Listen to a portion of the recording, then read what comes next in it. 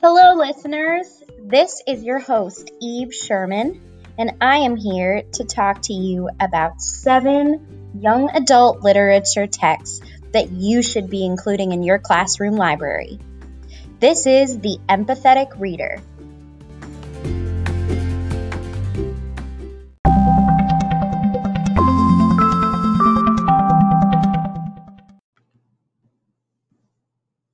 Good morning, everyone.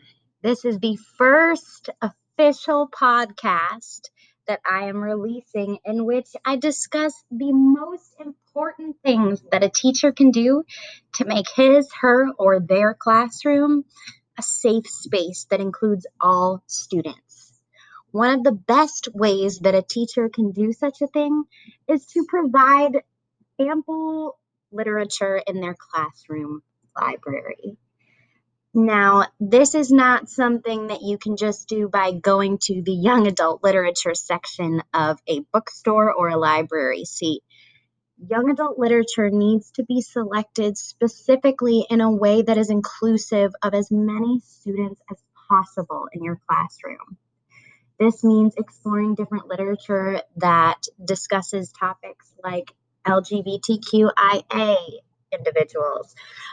We're talking about racial identity, religious identity, different voices of adversity. So we're talking about a lot of texts that cover topics that might seem to be a little bit risky.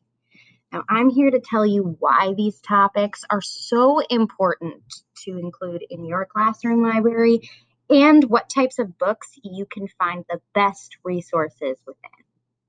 Without further ado, our first text that we are going to be discussing together that you should definitely have in your classroom library is the novel Rick.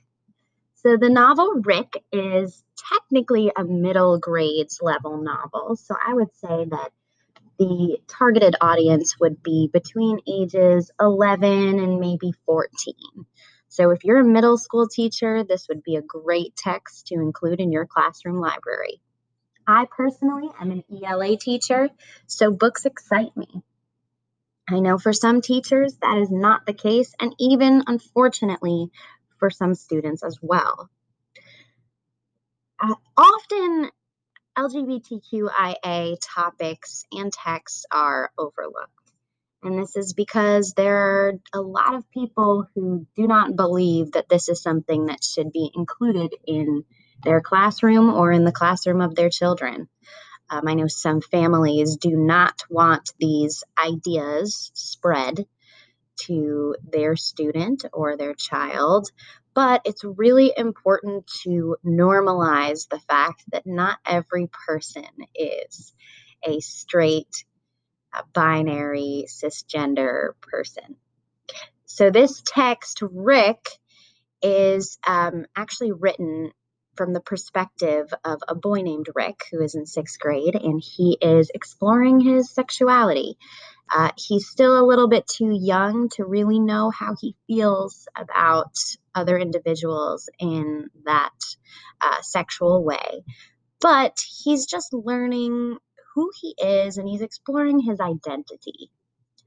And Rick is written by Gino, who is actually the award-winning author of George, which is an LGBTQIA plus book that has a similar character, but it's more of a prequel to this text, Rick. Now, I find that George is a little bit more of a young adult literature novel, so maybe for a slightly older audience, whereas Rick is written in a way that is very safe, but does take the time to explore topics that maybe we don't know how to explain or explore ourselves. So providing literature like Rick, which I will get more involved with in just a moment, providing this kind of literature really opens our eyes to the types of students that are going to be entering our classroom. Who is it that's sitting in front of us when we're teaching or around us when we're teaching? We want to make sure that the space that we're providing for them is not only accepting of who each individual is, but welcoming, but inclusive. And books like Rick would be wonderful to give to students who do not feel like they are part of the LGBTQIA community. It's a way to educate while providing an interesting story and giving students a perspective that they might not have read from before. So now I'm going to give you a very brief summary of some key points that are in the text Rick that I think that you'll find important to know when incorporating this in your young adult literature library or your middle grades library, depending on whether you are a middle school teacher or a high school teacher. So Rick, the main character, is a very stereotypical sixth grade boy. He loves comics, animated shows, sci-fi, and hanging out with his best friend Jeff, who he's been friends with for quite some time now. Although his parents are seemingly open-minded, he's closest and feels most at home with his sister Diane and his grandfather, who he watches Rogue One with each week, and that makes a lot of appearances throughout this book, is his love for Rogue One and his budding relationship with his grandfather, which is quite sweet. His parents often lay out very classic gender roles for him, as most do. So, of course, they assume that he is cisgender and that he is a straight male. They also assume that he's a little bit farther along with his hormones and his hormonal development than he actually is. He's still coming from that place of pure innocence where he doesn't know what really interests him yet. He doesn't know who he's attracted to at any point for a while in the novel. He's just kind of living life as a middle school kid. So as of the beginning of the text and kind of the middle of the text, he's really not sure that he's interested in boys or girls. And he notices that his friends are talking about girls in a very different way, in more of an objectifying way that he's not used to. So a lot of points of this text are explored from his very naive and innocent point of view, in which he's kind of confused about why people are making such a big deal about the opposite sex, including his parents. His best friend Jeff is no better. He's kind of a jerk and is starting to treat Rick poorly and acts negatively towards people who are not like him, who are a heterosexual young male. And he really only cares right now about girls and sports, which neither of the two are interesting to Rick at all. So Rick, right when he starts out middle school, he hears about the GSA, which is the Gay Straight Alliance at school, and it's held by some queer girls that attend his school. And he's a little bit nervous, of course, to make that first step and to join the club. But he realizes that if it interests him, maybe he should stop by and see what it's all about. He's very curious about what it means to be in the Gay Straight Alliance and if that might be a place where he fits in. So as Rick spends some more time at the Gay Straight Alliance, he meets some individuals that are part of the LGBTQIA plus community. And one of them is Melissa, who is a transgender female. And she teaches him a little bit about the importance of gender, pronouns, sexuality, and identity. And it's very eye-opening for Rick because he's not sure where he falls on those spectrums. And he's kind of confused about who he really is and how he would label himself. And at one point in the book, he thinks that he might be asexual, which is a term that he learned at the Gay Straight Alliance.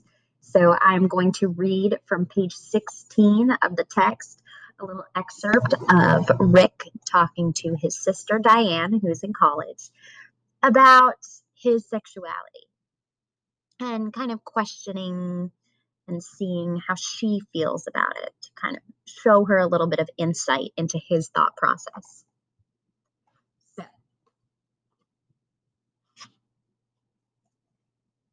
what if I don't ever get those special feelings? Then whoever it is, you don't like her, Diane shrugged. No, I mean more like What if I don't get them for girls at all? Do you get them for boys? Diane asked. Do you think I'm gay? Asked Rick. Rick didn't think he was gay. I have no idea. You haven't told me. Are there any boys you like that way? No. Well, then, I guess neither of us knows yet. I wouldn't worry about it. You're just a kid. And besides, boys mature slower than girls. There was nothing to do but plunge in. Have you ever heard of someone being asexual? Sure, there's an ace girl on my dorm floor. But you can't be an ace. Why not? You're too young. Don't worry about it. I'm sure it'll all work out for you soon enough. Enjoy being a kid while you can. You sound like a grown-up. Whatever, you love me. So now we are exploring this interaction between Rick and his sister in which he's really crying out for help. He wants some insight into what it means to be different. And he hears that his sister Diane knows someone that is asexual and identifies as an ace or ace in general. And he has so many questions. He wants to know, could this be me? How can I learn more about this person so I can try and figure out if this is who I am? And his sister, while she's not closed-minded about the idea that he is, she kind of shuts him down and tells him he's too young, which is really not helpful to him in any way. He was looking for her to give him a little bit more to work with when it comes to identifying who he is, but she kind of just brushes along the subject and moves on. This is a pretty pivotal point in the story for Rick because he's actually taking some action for the first time in discovering himself and his sexuality instead of just thinking about that of other people.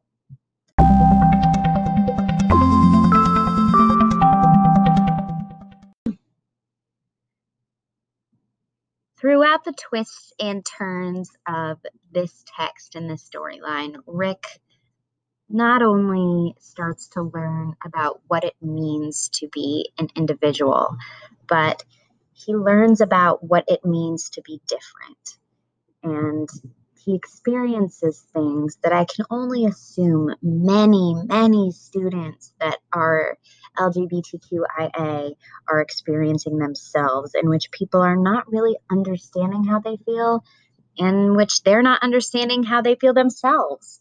So this book is a great one to include in your library because it helps those students feel like they are not alone. And then the students who do not feel like they are part of the LGBTQIA community can actually get a little bit of perspective about what kind of questions their peers might be asking, to know a little bit more about how to address their peers that consider themselves to be part of the LGBTQIA community.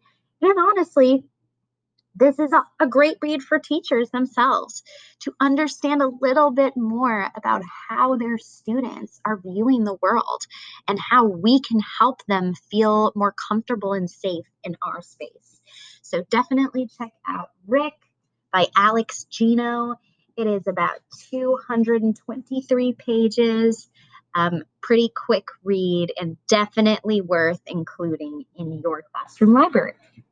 So after this, we are going to check out our next text, which is Clap When You Land by Elizabeth Acevedo.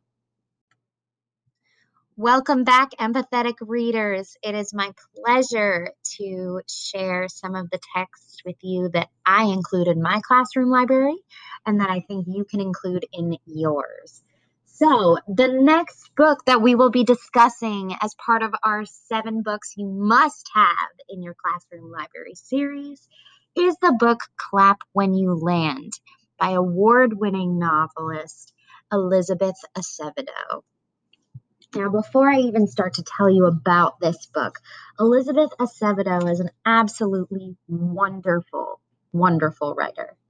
So I'm going to just read a little bit about her to you so I can give her the credit she deserves as an absolutely phenomenal writer. So Elizabeth Acevedo is the author of The Poet X and The Fire on High, which won the National Book Award for Young People's Literature the Michael L. Prince Award, the Pura Belpré Award, the Boston Globe Horn Book Award, and the Walter Award. She is a National Poetry Slam champion and holds an MFA in creative writing from the University of Maryland. Acevedo lives with her partner in Washington, D.C., and you can find more about her and her texts at www.acevedowrites.com. So the reason why I had to read a little bit about her to you is because I'm a huge fan of Elizabeth Acevedo. She writes so eloquently.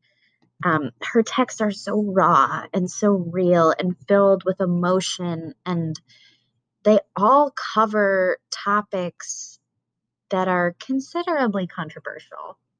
So I definitely recommend that this text be included in a high school classroom, maybe not a middle school classroom.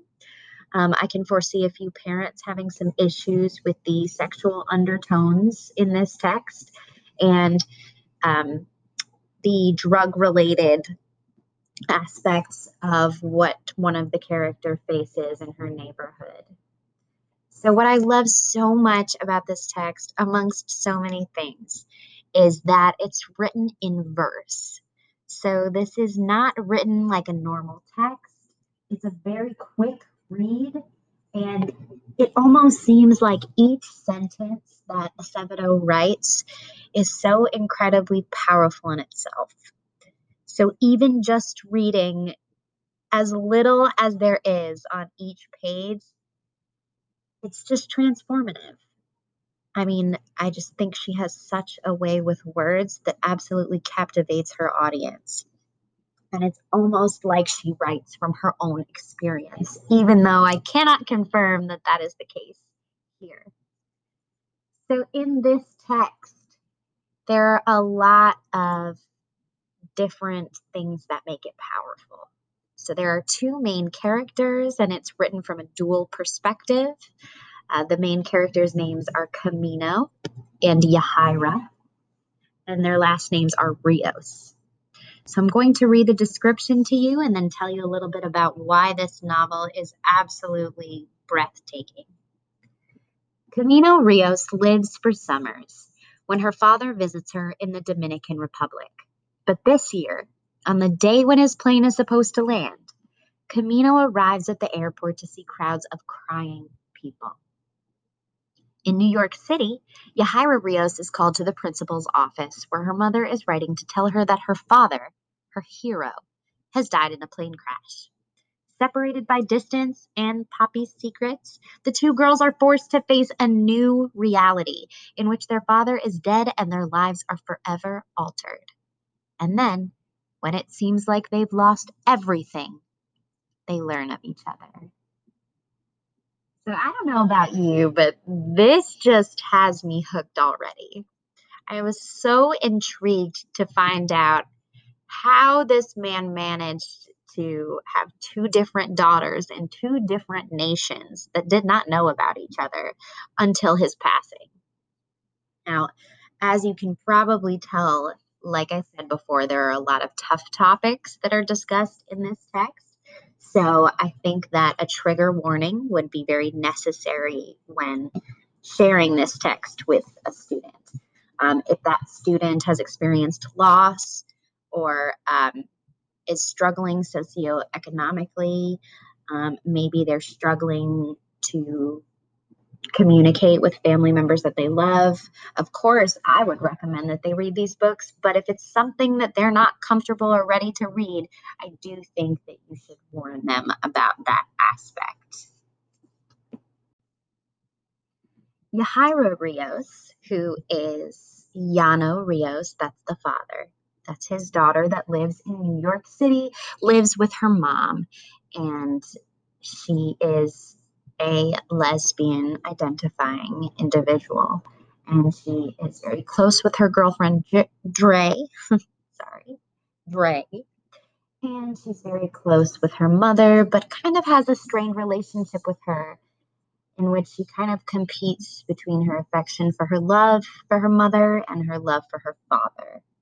But now that her father is gone, she's lashing out. She's feeling alone and empty. But she does find out that there is a massive sum of almost $1 million coming her way.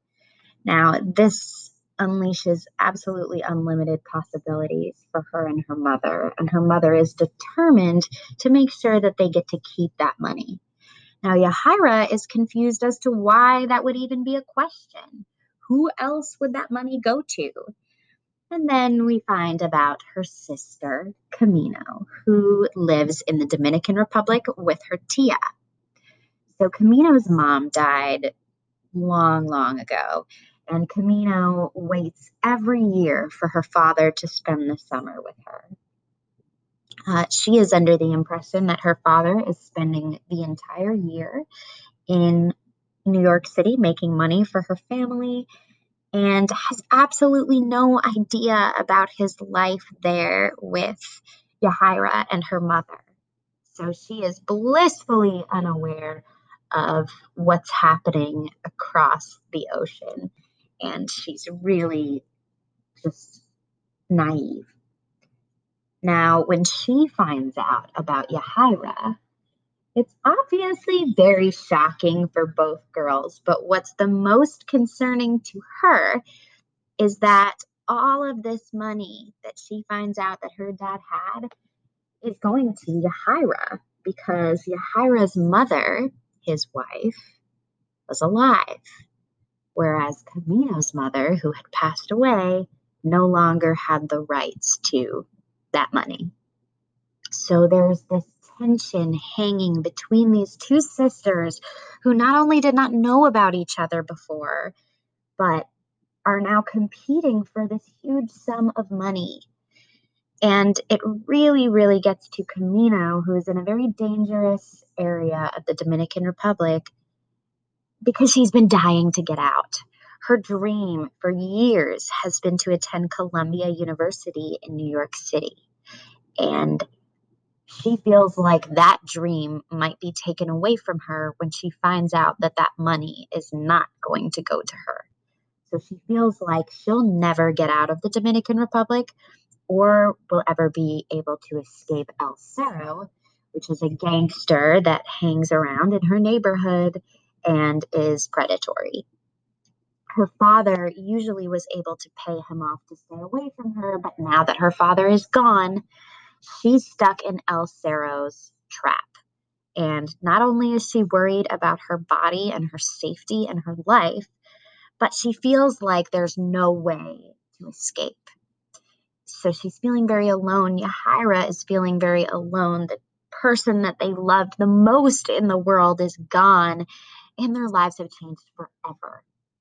So I'm going to read a section from this text to give you a little taste into Acevedo's writing. And here we go. So this is in the perspective of Camino, who lives in the Dominican Republic and just lost her father. I've never once felt orphaned. Not with Tia, dogging my steps and smacking my hand and wiping my tears and telling me what my mother would say. Not even though Papi was far, because his presence filled the house. His weekly phone calls and video chats, his visits in the summer, making Christmas feel like a semi-annual event. I never felt like an orphan until today. 2 months to 17, 2 dead parents, and an aunt who looked worried because we both know without my father, without his help, life as we've known has ended. This is in the perspective of Yahira. One of Papi's favorite bachata songs lifts itself into the room. It's about lost love, and although it's a breakup song, the lament to not think, to not cry, to not hurt for another man, the singer feels like it could be speaking to this moment. Before the song is over, Mommy slams her hand on the disc. The music stops mid-note. It seems fitting, I think, to end right in the middle. She doesn't have to tell me music is inappropriate for mourning. I only needed it for a second to remember a time before this one. So I think that you absolutely need to get a copy of Clap When You Land for your high school classroom library. This can lead to great discussions about losing loved ones, about not really knowing who someone is until it's too late, about grieving the loss of someone that you didn't even know you had, which is your sister. So these two girls spent their whole lives at this point not knowing that there was a piece of them that lived somewhere else. And that has to be so traumatic. So I think that a lot of students would find solace in reading about Yahira and Kamina's experiences as not only children who have lost a parent, but as girls who are learning about who they are, how to be safe, and how to move forward after such a traumatic event. So definitely check out Clap When You Land.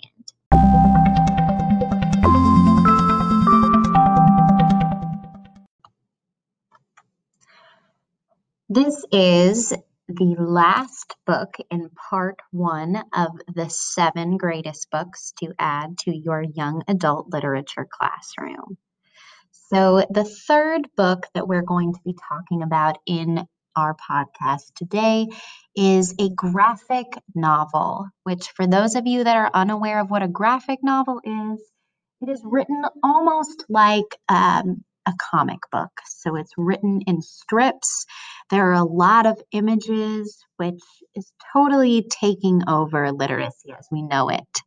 Graphic novels are absolutely literature and can be incorporated in your classroom. And oftentimes, students prefer to read graphic novels because they almost feel like they're part of the story. The images give them a better idea of how the characters are feeling, and they even express things that maybe words cannot. So Just Jaime is the name of this text, and it's written by Terri Libenson, who is also the author of the Emmy and Friends series, which is huge amongst middle grades and young adult readers. So Just Jaime is also written in dual perspective. There are 2 young middle school girls that are both very much part of this story and whose narratives are explored in this story. So, of course, there is Jaime, who is the main character. She is a girl of color, and she is in 8th grade.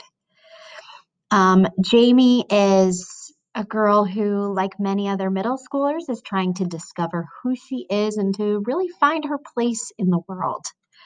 These girls are both 14 years old, so it's the story of both Jaime and Maya.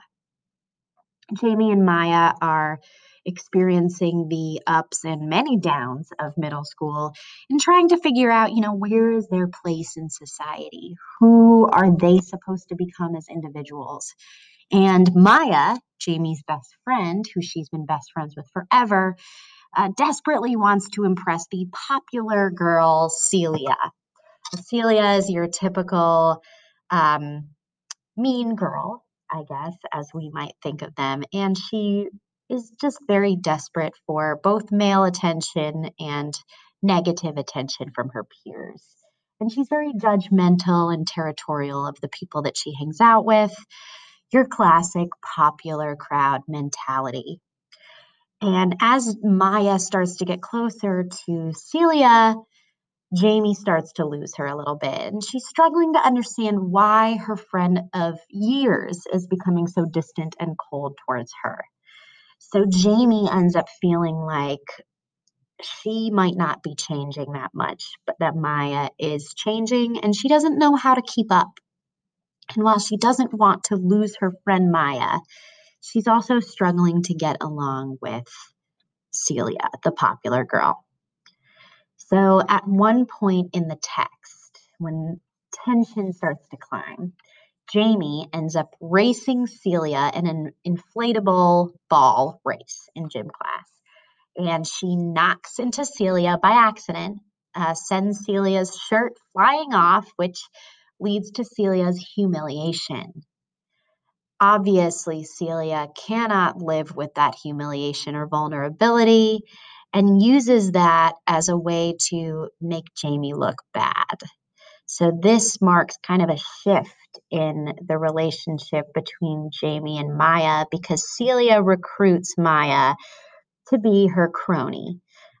She will not let her hang out with Jaime anymore and pushes Maya into cutting off the relationship that she's had with Jaime forever because for some reason Celia is threatened by Jaime and took Jaime's accident in gym class as a way of, she took it as if Jaime was targeting her. And girls like Celia do not take that well. So Maya feels pressured and ends up severing her relationship with Jaime, who she's known all of her life. Jaime, of course, takes this really hard and ends up calling these girls the loathsomes, or girls who are very judgmental and rude and don't value true friendship. They just value attention and superficial things. Eventually, of course, Maya realizes the error of her ways. Jaime ends up finding new friends who really care about her, but eventually builds that trust with Maya again once Maya realizes how toxic Celia is. This is a very generic, popular girl versus genuine girl type of story, but the images are very powerful in this, and that's why I definitely recommend that teachers include this in their young adult literature classroom. See, the images are just, they're really telling of what the characters are feeling in ways that words cannot. For example, there's one image of Jaime at one point in which she is designed as a puzzle. And she feels like pieces of her puzzle are missing when she loses out on her friend Maya. And you can see a puzzle piece missing from her body as it's drawn out as a puzzle. And it gives you great insight as to exactly how Jaime's feeling in a way that, like I said, she might not be able to describe with words. So that was a very powerful thing about this book, is that the way that the images shows the struggles that the characters go through, as well as the coming of age aspect of the text. There's another cute little image on page 74 in which the caption says, "It sure takes a long time for Maya to answer me." And it shows a picture of Jaime as a skeleton with cobwebs growing on her, looking at her phone, waiting for a text. So it's really cute the way the author frames the images and how they complement what's going on in the text.